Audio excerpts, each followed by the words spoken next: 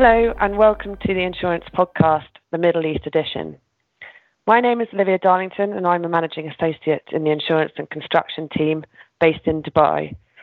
The aim of this podcast series is to introduce in short, bite-sized episodes topics of particular interest to those working on insurance and reinsurance matters involving the Middle East, and that's whether based on the ground or working on Middle East matters out of London or elsewhere.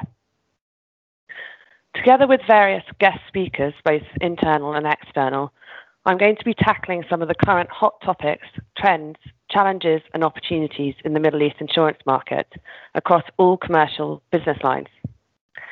If you would like to be involved or have suggestions for topics, I would be delighted to hear from you.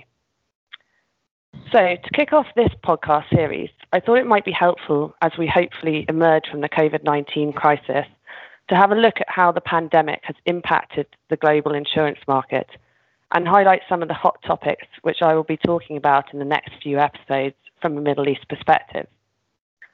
I'm joined by James Pollock, our Head of International Insurance. Hi James, how are you? I'm very well, thanks Olivia. Nice to talk to you. It's the sun's shining. I'm back in the office today. Restaurants are opening, so there's lots to be optimistic about. Thanks for joining me today, James. Perhaps I can start by just asking you what you consider to be the current challenges and opportunities in the global insurance market. Well, as you know, we're currently in a hard market with insurers pushing for substantially higher premiums and tighter policy terms and conditions and reducing their capacity. Whilst the COVID-19 pandemic hasn't helped, I think the hardening market was already in evidence well before this crisis, and a number of other factors and regulatory changes over the past couple of years have put increasing pressure on insurers. That said, I think there's lots of positives for the insurance industry that could emerge from the pandemic. Yes, I agree with that. I mean, in the Middle East, I think that the pandemic has introduced a greater awareness of the importance of having a tailored insurance program in place across all business lines to protect the business. Also, certain business lines are still relatively immature here or misunderstood, so the focus on insurance can only be a good thing. Regulators also seem to enhance their data collection and regulatory oversight during the pandemic. In the UAE, this is likely to be strengthened by the relatively recent merger of the Central Bank and Insurance Authority. I think another positive or opportunity is product development. I understand that some regulators in the GCC are assessing the impact of insurance rates if pandemic risks are covered. Insurers themselves are considering new insurance products, and we're definitely seeing that come in. And those new products would cover changes in lifestyles as a larger number of people are working from home. As well as new products, current products need to adapt. For example, the increased reliance on remote-enabled technologies is leading to an emerging cyber risk, so-called cyber physical losses, where a cyber attack results in physical damage and major supply chain disruption. I'm going to be discussing cyber risk on some of the future episodes, the first of which will be on ransomware attacks, which are on the rise, as you will know. Now, we are all obviously acutely aware of the enormous business interruption losses that have been suffered globally and the outcome of the FCA test case in the English court, which held against insurers pretty comprehensively. You were obviously defending one of the insurers, James. How do you think the test case will impact upon the insurance market going forward?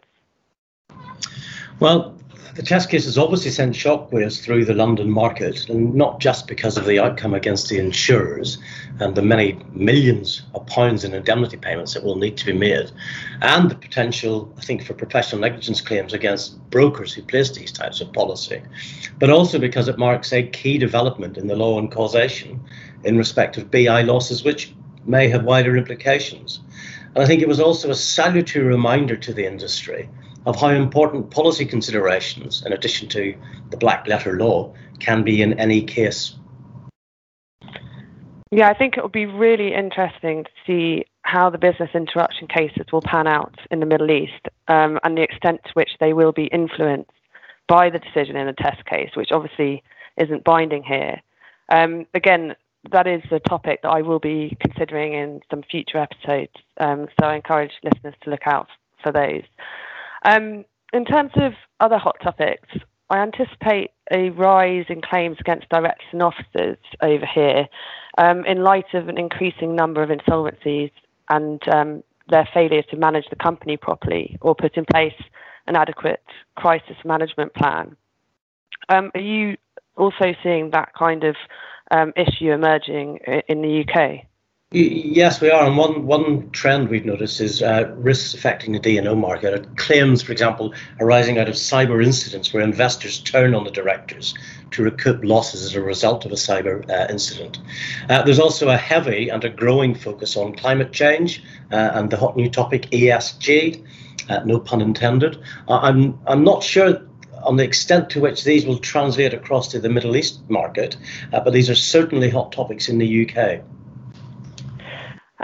Yeah, I mean, definitely. I think that is going to be an emerging risk over here in the Middle East.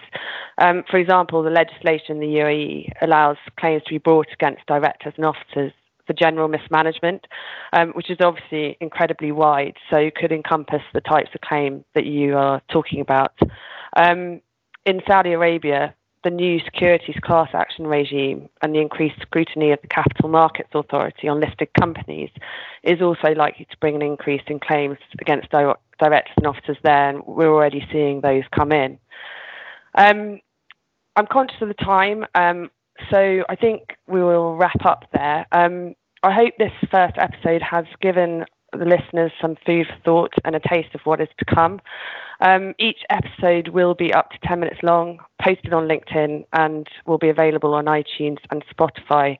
So look out for the topics that are of interest to you. All that remains is for me to say thank you, James, and thank you to our listeners, and look forward to seeing you soon. Thank you very much. Thanks.